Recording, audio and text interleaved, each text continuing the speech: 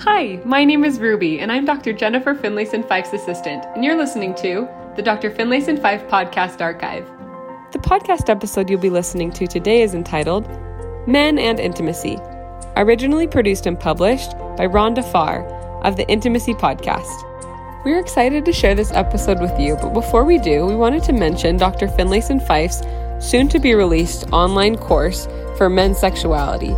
This new course will be released sometime this fall. If you'd like to be the first to be notified of when this course goes on sale, sign up for our email list on the homepage of our website. You can find the links for this in our show notes below. Welcome, and we hope you enjoy this episode. Welcome back, everybody. Today we are again speaking with Dr. Jennifer Finlayson-Fife. She's been on once before, but it's been over a year, I think. So the audience has changed a little bit since we last spoke. So I'm excited to have her back, and I'm going to let her tell you just a little bit about an upcoming course that she has, and then we're going to dive right in. Yeah, I do online courses for mostly the LDS community because that's my faith tradition and background, and so I do online courses for couples, relationship course, sexuality course, and then a sexuality course or desire course for women. And I'm also in the process of creating one for men around men's sexuality, which I think we're going to be talking about a bit today as well. But that course will be available in the fall and in an online form, so through Zoom essentially. And so information, we haven't yet posted the specific dates and all that, but that will be coming up soon. So yeah. When you say men's sexuality, like, what do you mean? Them owning their sexuality, navigating all of it? What do you mean by that? Yeah, all of that. I mean, the women's course that I developed maybe 4 years ago is really about women coming to terms with themselves and, importantly, their sexuality. So to really be someone more capable of desire and passion, as I see it as a kind of capacity that one has. Men's sexuality is a little bit different because we tend to think of men as naturally sexual, but especially when you have come out of a faith tradition where sexuality is suspect or is seen as contradictory to a good person, that even though men are sort of acknowledged as inherently sexual in a way that women often are not, there's still a lot of shame and anxiety that many men have around their sexuality. And so to be a person really capable of intimacy, you have to be at peace with your sexuality. Now, when I say capable of intimacy, I don't just mean capable of desiring sex or having sex, but being able to really show up and create something shared requires a basic acceptance of your sexual nature. And if you think, as many men do, because they've been taught this idea that your sexuality is something corrosive or something that can do harm to a spouse or something you do to a spouse, you can be somewhat quite ambivalent about your sexuality. So, the course is really designed to help men come to more clarity about their sexual nature and how to create goodness in their lives and in their relationships through their sexuality, and how to be in a more integrated or integrity-based relationship with their sexuality. Because when people are out of integrity, they're either are in a repressive relationship or they're in a indulgent relationship with their sexuality. So some of the issues you see around porn and all that is about a lack of integration with their sexuality. And so how do you really come to peace and create goodness, something that blesses your life and the life of your marriage or partnership and through your sexuality? I love that. I think that's the perfect segue into our conversation today. Can we speak a little bit about what you were saying with the things that we've sort of learned and accepted culturally, and not just with the Latter-day Saint Church, but even with our society as a whole? Men are supposed to be these hypersexual beings in most cases. And how does all that play into the marriage? Well, yeah, there's a lot of, again, as I've talked to women, I wrote my dissertation on LDS women and sexual agency. And so I've talked to women a lot about the kind of false cultural ideas that they've inherited. But men have just as many in the opposite direction. And I think one of them, as you're speaking to, is this idea that if you're a man, I mean, first of all, masculinity is something culturally that we expect men to establish or demonstrate. Femininity is more a given. You can stay kind of in close relationship to your mother and so on and still be considered feminine. Masculinity is to kind of separate and create autonomy and demonstrate prowess and competency and so on. And around sexuality, you kind of have to prove yourself through your sexually. I think a lot of men feel like they have to demonstrate that they know what they're doing, that they are, you know, sexual machines in a way, like that they, you know, are always have desire. You know, low desire men, there's often a sense of shame in the couple that the woman has more, because she can think, what's the matter with me that I have more desire? What's the matter with him that he has less? You know, that we somehow assume the man should be the higher desire person. And so there is a kind of pressure around sexuality for men, that it's something they produce, it's something they do. It's not really linked to intimacy culturally in the way we talk about it. Even though I think for many men, this is a very important language and an easier language for expressing love and desire and valuing than sometimes the verbal forms that women are often more comfortable within. So, you know, when we put it all into men's hedonism or men, you know, dominating or sort of proving themselves through their sexuality, it actually makes sex more of a performance than an act of intimacy.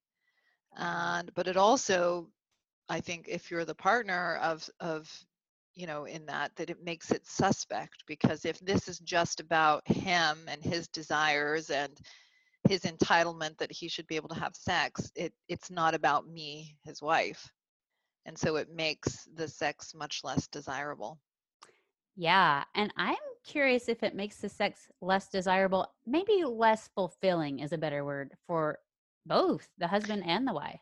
Oh, yeah, absolutely. Because I think a lot of men want to be received sexually. I think women generally want to be desired and wanted, and men want this too, of course, but that's expressed through wanting to feel received, that they are wanted. The wife wants them to be close to them. And so if it's just about, okay, you know, what we tell a lot of women is, well, a lot of my clients have said when they were getting married that their mother said to them, never say no to him, because otherwise he'll go look at porn or be unfaithful. Now that's like a terrible message to give to a woman. You will kill sex for the entirety of the marriage with that idea in one's mind. No pressure though, right? This is because, all on you. Yeah, well, first of all, it's all on you to handle his sexuality, rather than he has a responsibility to manage his sexuality in a good way. But also the idea that this is, you're servicing him and you're basically scratching an itch for him, as opposed to this being a shared form of connection, a shared experience, a way of really creating a deeper bond that includes your physicality and your sexuality. And so as soon as it's in the idea that you service him, look, it gets old immediately. And you know, nobody wants to prop up their husband for life. Yeah, you get tired, right? Yeah. You said that sex is not really intimacy, and that's something that I preach all the time. So I want you to speak a little bit more to that, the disassociation between sex in a relationship and intimacy in a relationship, and kind of how those two play off of each other, even though they're not the same. Yeah, I mean, a lot of times people use the pseudonym of intimacy, and, you know, because I work primarily in the LDS community, my husband would sometimes say, maybe you should use the word intimacy more. Like, maybe it would make people be less afraid of you. And I'm like, no, I have to say what I mean. You know, I can't do that euphemistic stuff. But on the other hand, so what I would say is that just as sex is not necessarily about intimacy, I would also say conversation about your day is not necessarily about intimacy, because it really depends on how honest and open-hearted it is. That's the measure of intimacy, is how much it's about letting yourself be known and knowing your spouse. And sex is one of the many important languages of knowing and being known. So what couples really struggle with, couples actually have a hard time being intimate. And the more intimacy you can handle, the more developed the person. And I mean intimacy in any realm, because it's really hard to know a spouse, particularly the parts that don't validate you, and it's hard to be knowable. We all want to be validated, we want to be liked, we want to be accepted, we want to be received. We don't necessarily want to be known, because there's parts that are not so desirable or so worthy It in feels all of terrible us. sometimes, right? Oh, It absolutely. feels terrible. Exactly. It's sometimes the most intimate moments where I'm like, oh man, this is not fun. This sucks. Because your spouse is recognizing something limited in you that's causing them pain or struggle, and you have to decide how honestly you're going to live with yourself and your spouse. The happiest couples tolerate intimacy, is really the right way to say it. They tolerate the process of being knowable to themselves and to their partner, and they do something about the less attractive parts. They Speak deal to with that themselves. a little bit more. I think people are going to be surprised to hear you say the happiest couples tolerate the intimacy. Yeah. Right. And I don't mean they tolerate sex. I mean they tolerate the experience of being known.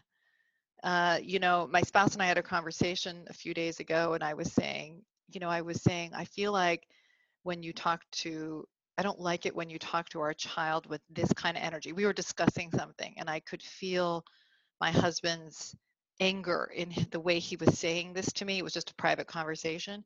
And I said, the way you start to talk about that, I can just feel some contempt in it. And I don't like that you relate to this problem in that way, because I think my child can feel it, right? And so I'm being intimate. Meaning I'm saying I see something you're doing that I don't like. Mm-hmm. And he said, that's true. I do that. That's true. So he's acknowledging it. He said, but you are underreactive to the problem, and I feel my anger is not as much about him, even though it gets pushed onto him. It's about you being underreactive and kind of being too glass half full about it. And I knew he was absolutely right in that moment. And it's not fun to be like, oh yeah, I'm a loser in this way.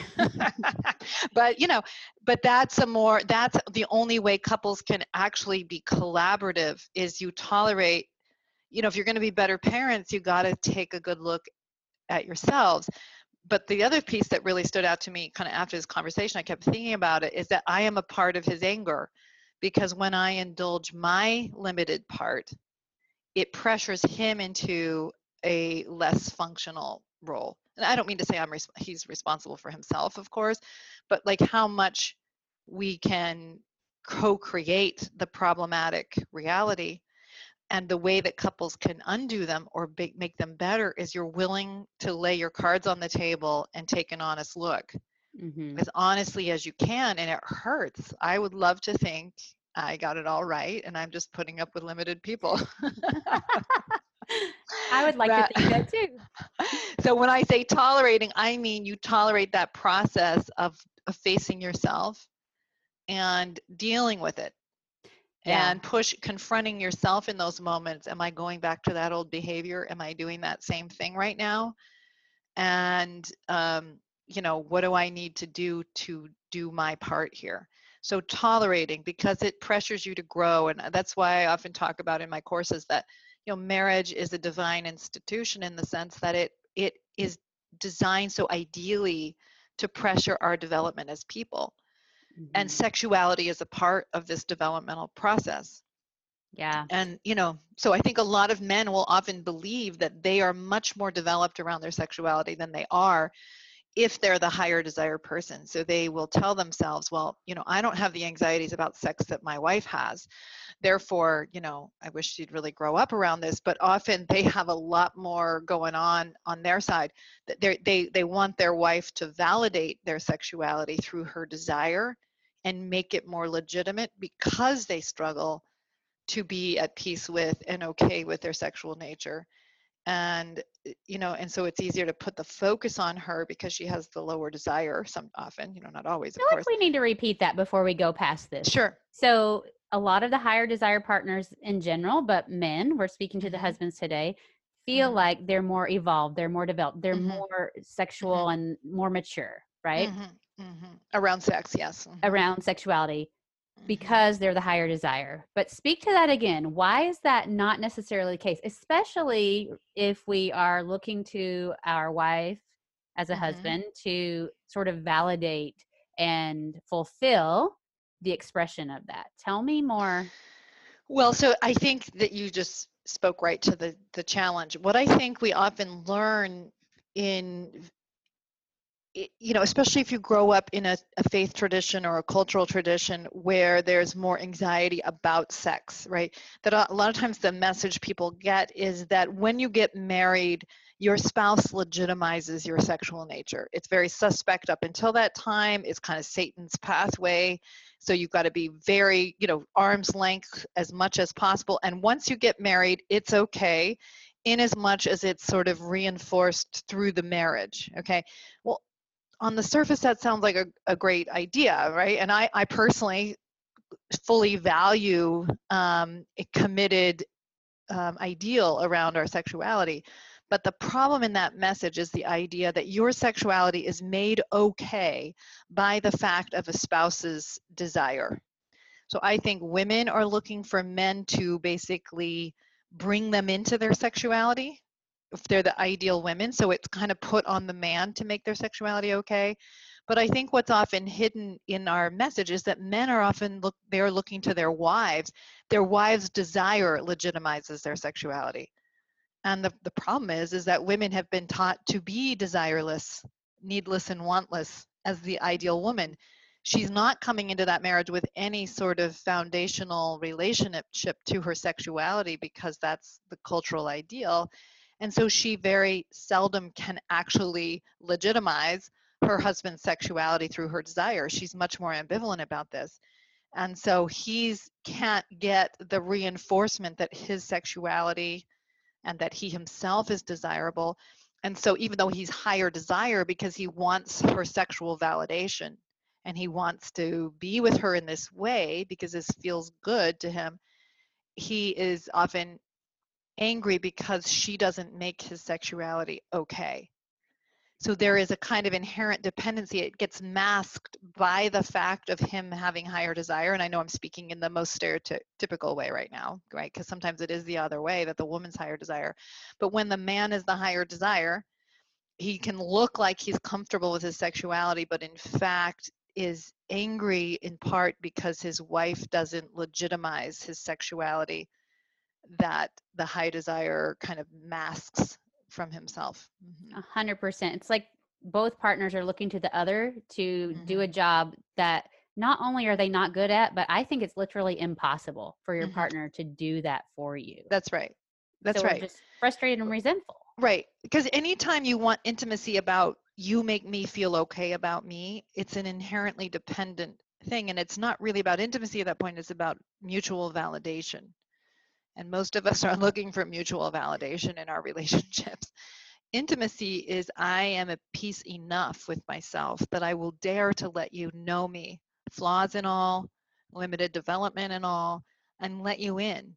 And, when Brené Brown talked about that, like the people that were vulnerable, to use her language, the thing is that those were the strong people. They were the people that could most accept their humanity. That's why they would let other people see them as flawed, because they were okay with the fact of their humanity.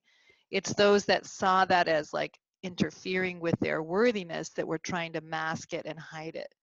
And when we're doing that, we're really not yet capable of intimacy, because we're trying to manage what is knowable about us, which is by definition antithetical to intimacy. Yes. Thank you for bringing that up, because actually you and I speak a little bit differently, or I think to two different things. You are very much into the sexual help, and that is your thing. I actually do speak to intimacy, which is different than sex. I often tell my clients their sexual relationship is a byproduct. It's a symptom of the intimacy. So really quick, we spent a lot of time on this, which I think is great. I love your insight. But what is the foundation? And this is very general. I realize that even asking you, but what is the foundation for a healthy sexual relationship? It's a big question, but I'm going to see if I can answer it succinctly. I think that first of all, on some level, you need some level of peace with yourself and your sexuality as a starting point. And a lot of people don't have either when they get married, and they're hoping the marriage will give it to them.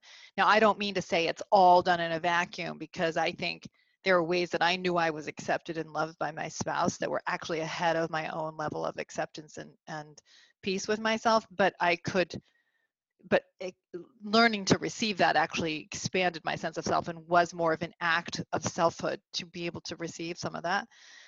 But I think so at a minimum, being at peace with yourself and your sexuality is a foundational piece. And then I would say really being in a position to really choose the other person and be chosen by, so that you're saying, of all the people in the world, I choose you, flaws and all. I know you and I choose you. Despite knowing you, I choose you. And on some level that you're saying, I want to bring my sexuality here and create something good with you here. Mm-hmm. And that you're creating something mutual, not about, okay, I'm servicing you for life, that's my divine calling, none of that stuff. That it's about, we are going to create a relationship where we both have a home emotionally and sexually. Yes. And, the sexual relationship can often be the canary in the coal mine, because this issue of collaboration, just referencing that example, that's about collaboration. Am I willing to, between my husband and me, am I willing to look at my part in interfering with this collaboration towards being a good parent? And so when you don't collaborate outside of the bedroom, there's no ability to collaborate within the bedroom around sex. Yeah. And so by collaboration, I mean, it's like, how do we create something that we both feel good about? A lot of women I work with are super anxious about, okay, well, if he touches me and I receive it, then am I not saying that, yes, I will have sex, but what if I don't want to have sex? And it's like this whole anxious negotiation where you feel like if you accept anything, you lose yourself, right? And of course, somebody doesn't want to have sex in that frame, because to be with you sexually is to lose myself, and nobody, in a bad way, and nobody wants to lose themselves in any marriage or any partnership. People want to belong to their own self and be with their spouse. So what my couples courses help people with is this issue of how they are constructing a meaning where there's not a place for two people to really be able to be at home in their own skin and with each other. Mm-hmm. And how that often gets co-created in a way that makes sex really undesirable for one, at least. Yeah. So without intimacy, how can you know and choose somebody else? Or how can they know and choose you if you're not willing to let them see who you are? That's at the basic foundation root level of all this. I love your parallel with the canary in the coal mine. I actually haven't heard that before, but that's exactly what the sexual relationship is. You're exactly right. Yeah, exactly. It's a good litmus test of what's going on. Mm-hmm. Love it. Okay, we're going to switch gears just a little bit. And it's only because I get this question all the time, but it's handling the no, handling the rejection. For many men, as we well know, after you described it so eloquently, that we're not as sexually mature as we think we are, just because we have higher desire, just because we're willing to have sex doesn't mean that we're sexually mature. So if we get told no, and we're expecting the yes to validate us or to make us feel somehow chosen, fulfilled, whatever, that's a pretty big blow. So how do we handle the no and the rejection without negatively impacting the whole tone of the marriage?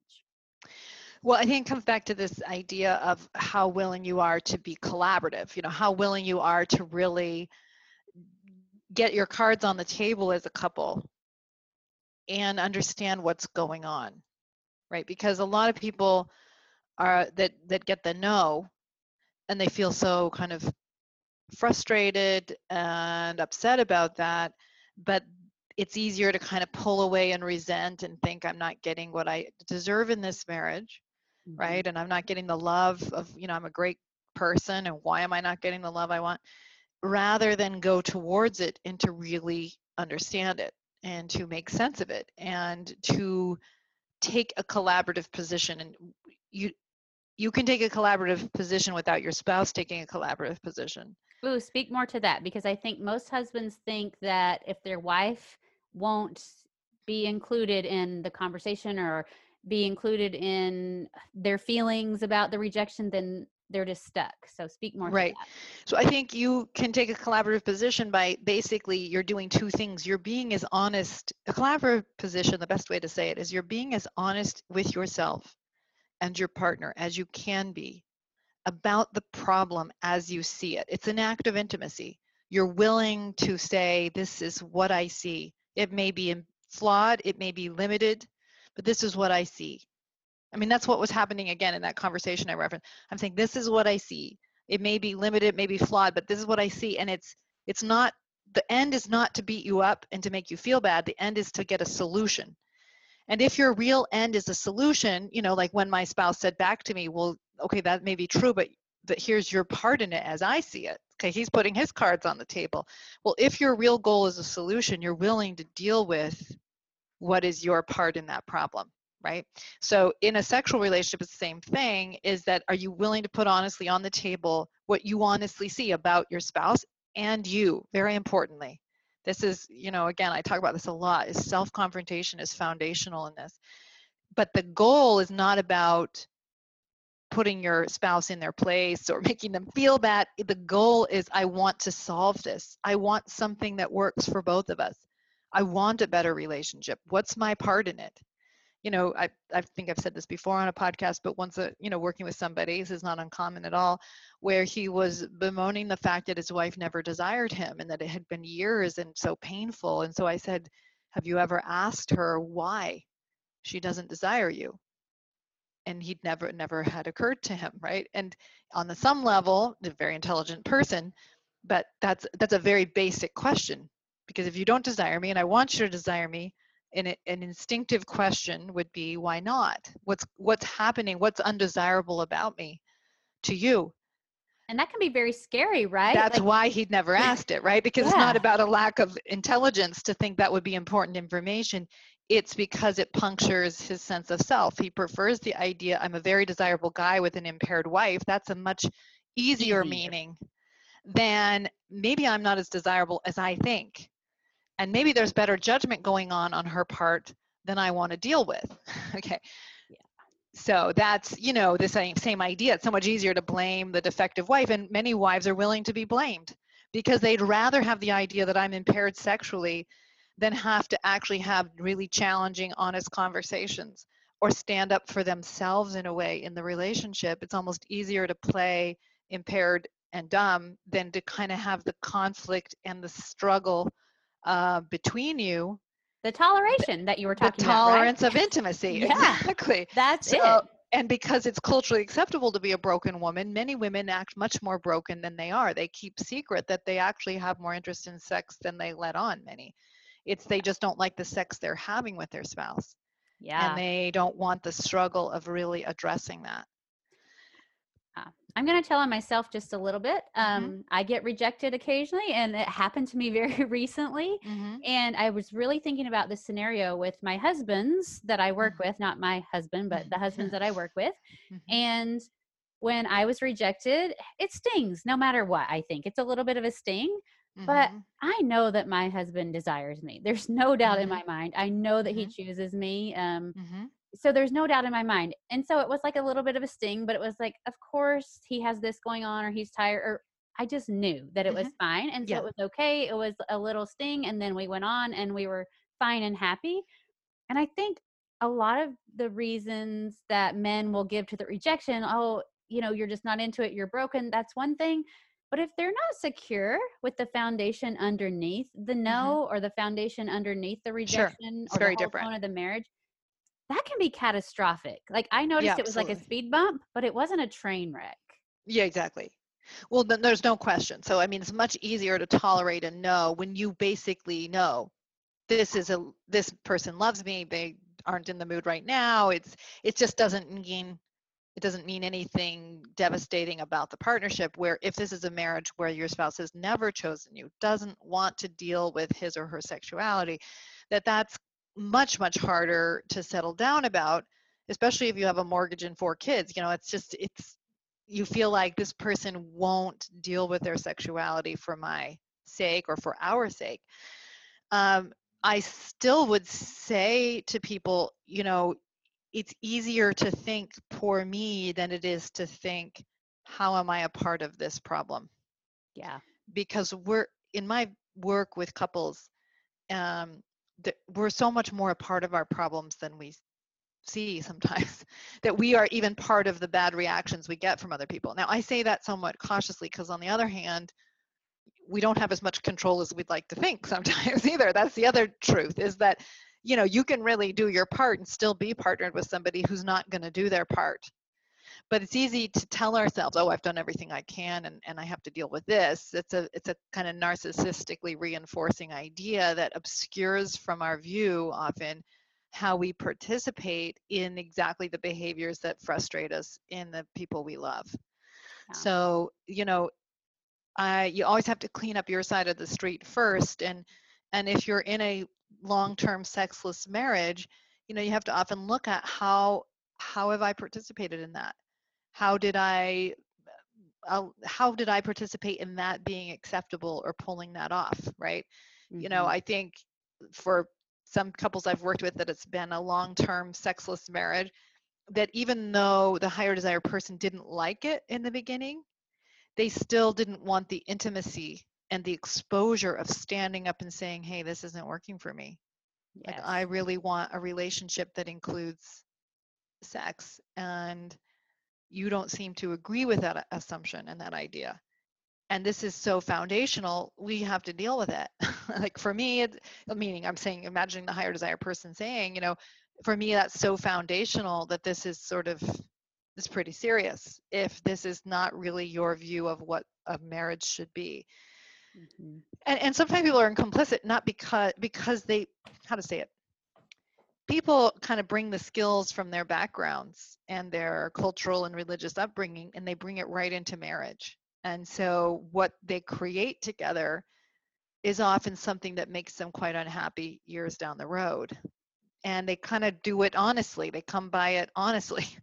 Mm-hmm. That said, you have to look at, who am I that this is the product of my capacity, right?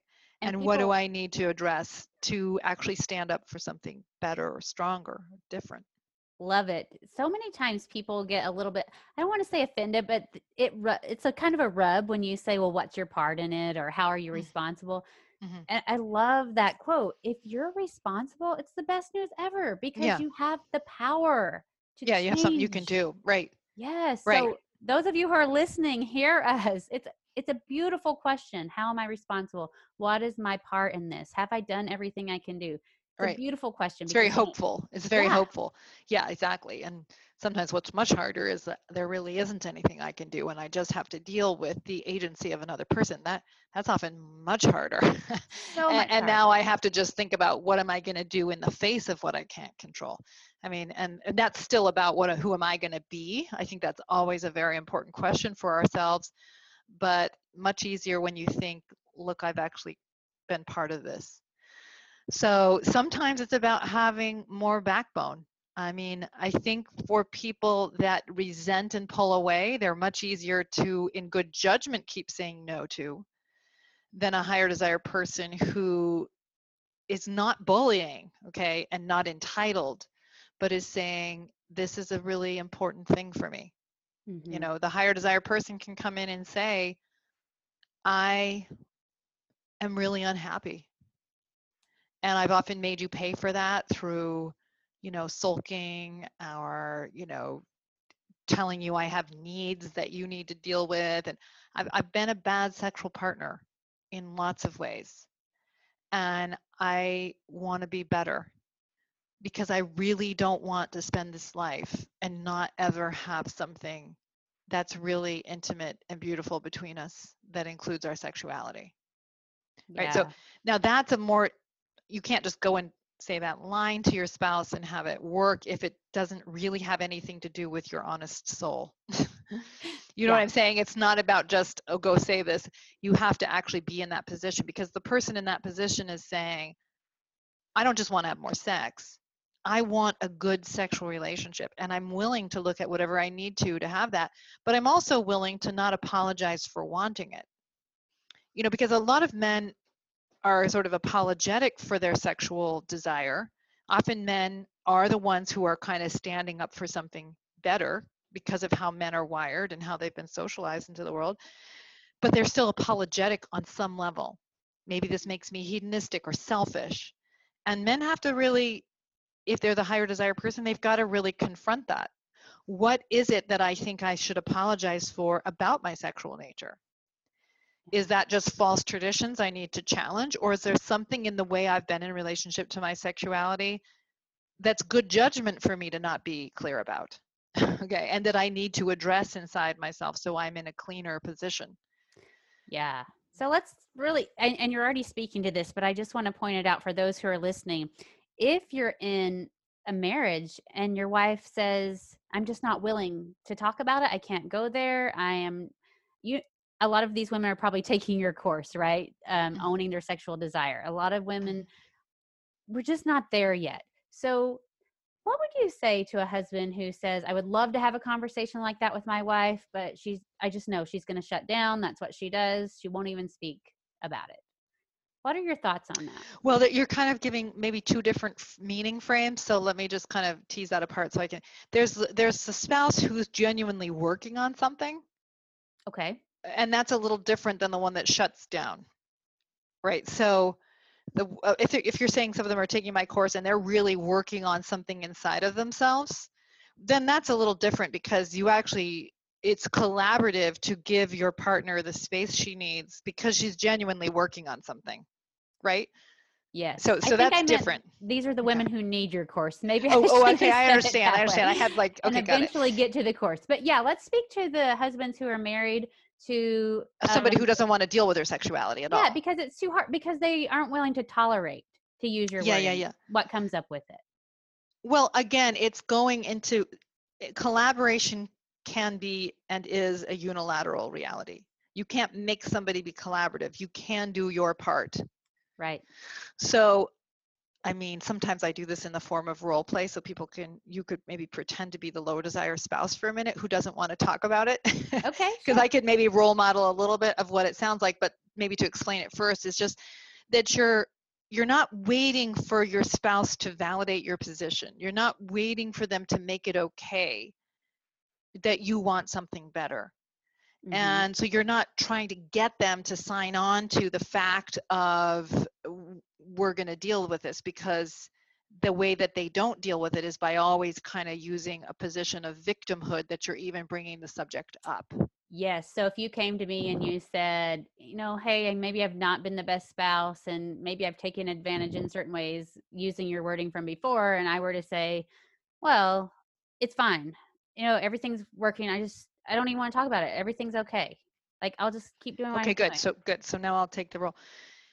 I think everything feels okay enough for you, but I'm not okay with how things are.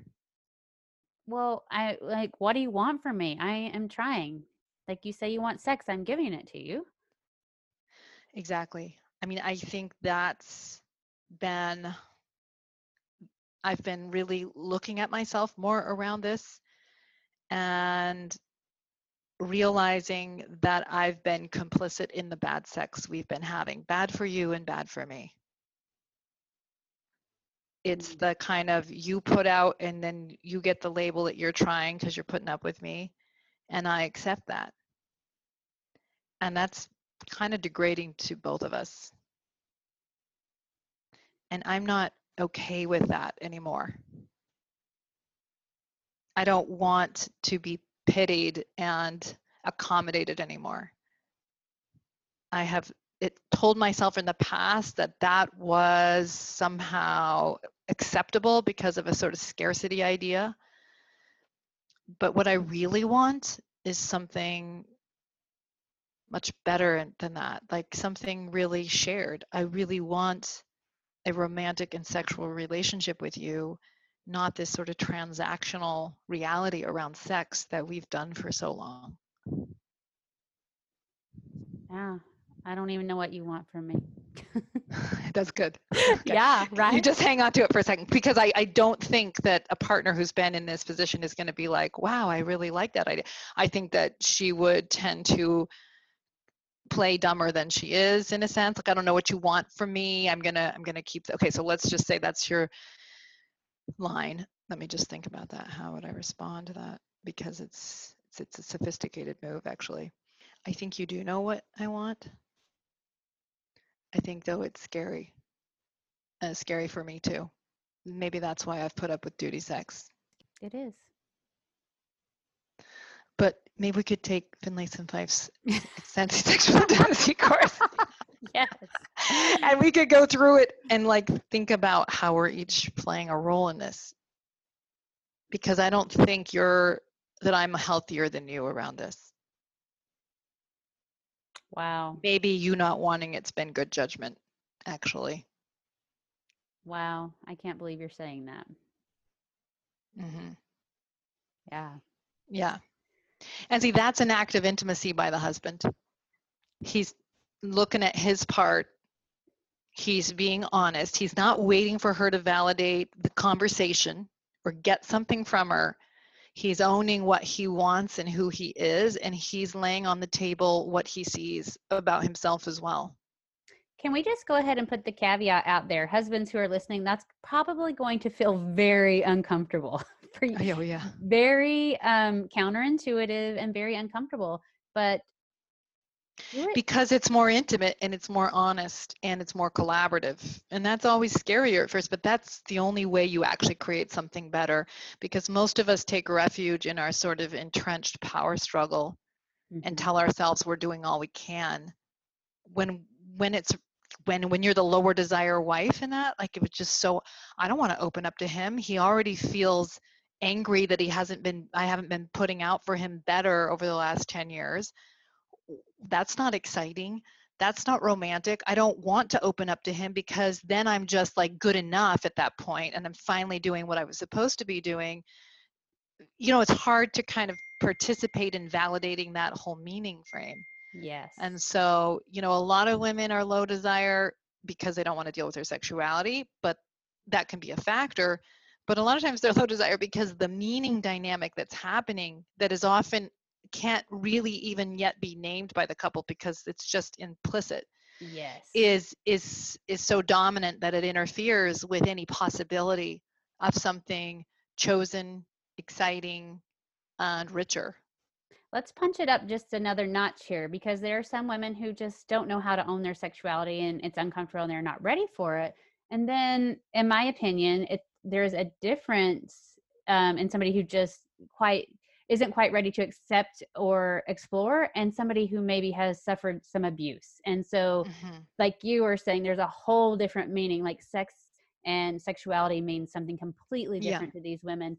So let's speak just for a couple of minutes about somebody who may be in a relationship with a wife who has been sexually abused in the past, and how that's a little bit different. And if you have any thoughts or tips for the husband or the couple in general about how to approach that. Well, okay. So I guess what I would say is everything I've said up till now still kind of stands. I mean, there's an added understanding that this is a scarier thing for you, wife, especially if you have sexual trauma. It's a much harder thing to kind of step towards, because everything in your mind pushes you away from it as a kind of limbic safety mechanism, right? Yeah.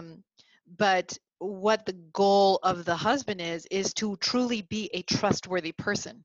And by trustworthy, it doesn't mean agree with everything your wife says, never ever pressure, never ever want anything she doesn't want. That's not what creates safety. Honesty and a desire to stand up for something really good is what creates trustworthiness.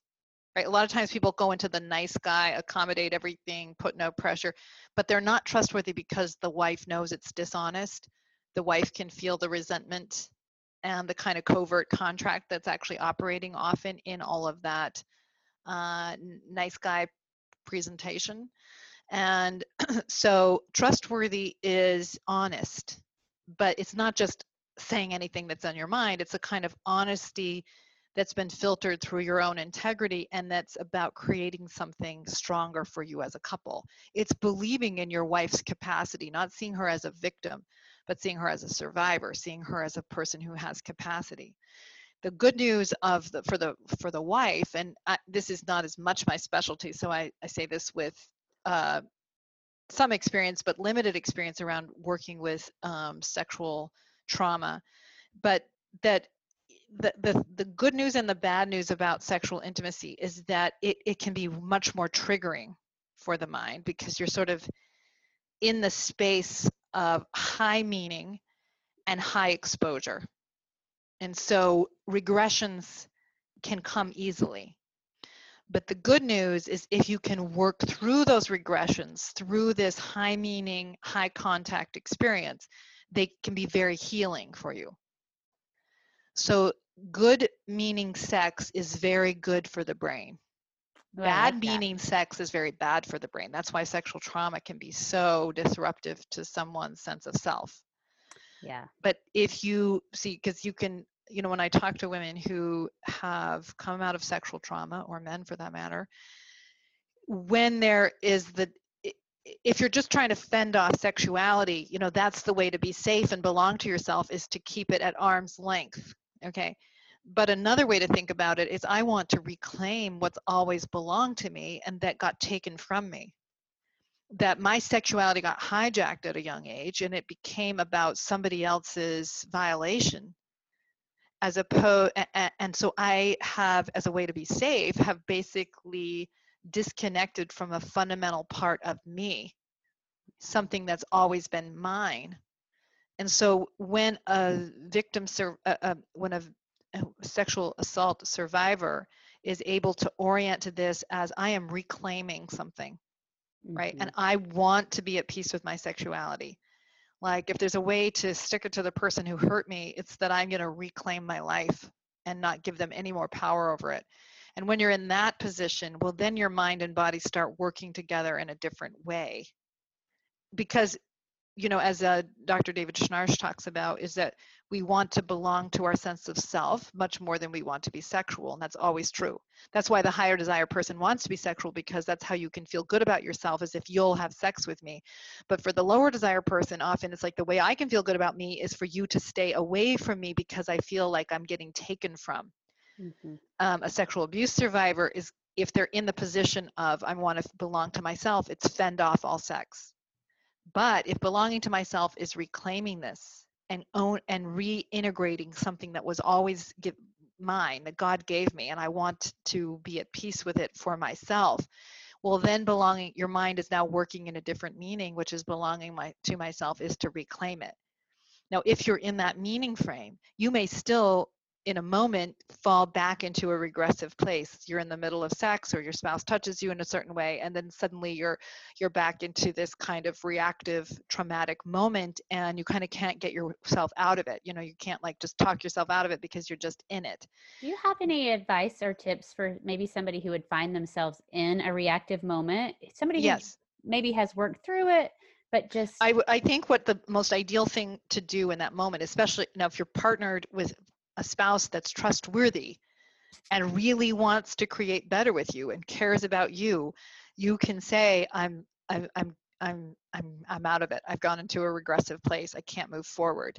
And that your partner joins you in that. You don't go anywhere that you can't go together, right?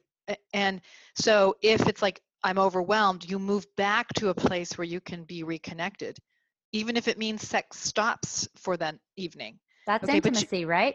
That's intimacy, and it's collaboration. You move back to where you can be together, and the more that the survivor's mindset is an understanding that I really have control here. Like, I'm partnering with someone who's not going to take advantage, who's not going to exploit, who will really work together with me. I'm not acting like a victim in this moment. I'm acting like a survivor and a person who's carving her path, and I'm too overwhelmed to move forward, so we're moving back. But you're staying in some level of physical connection probably, and yet you're settling your mind back down. Then your mind can kind of get clear. All is well. You're safe. It's okay. And then you might decide, I'd like to try again, or I don't want to try again tonight. But you have the clarity that I am in the driver's seat. Love it. And that's what your brain needs to know, because once you know that, then you can drive anywhere with your spouse when you know you have a steering wheel and a brake when you need it. Mm-hmm. Love it. I want to go back to something that you said and pointed out one more time, because I think it's a little bit tricky. And that's what you were saying about the good guy scenario. So sometimes, and I've worked with several men like this, we think we are doing our wives a favor by being the good guy, and then kind of resentful underneath, right? Right. I'm doing this for her. Yes. I'm going to be so kind and compassionate and show up for her. And it's tricky because it seems like the quote, right thing to do. So I just want to point this out for the husbands. Really hear this. It's not always serving the relationship. No, because it's kind of it's a, how to say it? I think there's a lot of men who kind of reject, and this is often the case when they had a father who maybe was dominant or cruel or mean to their mother, and so they grew up sort of being the caretaker of their mother, often like a kind of the better guy in the family.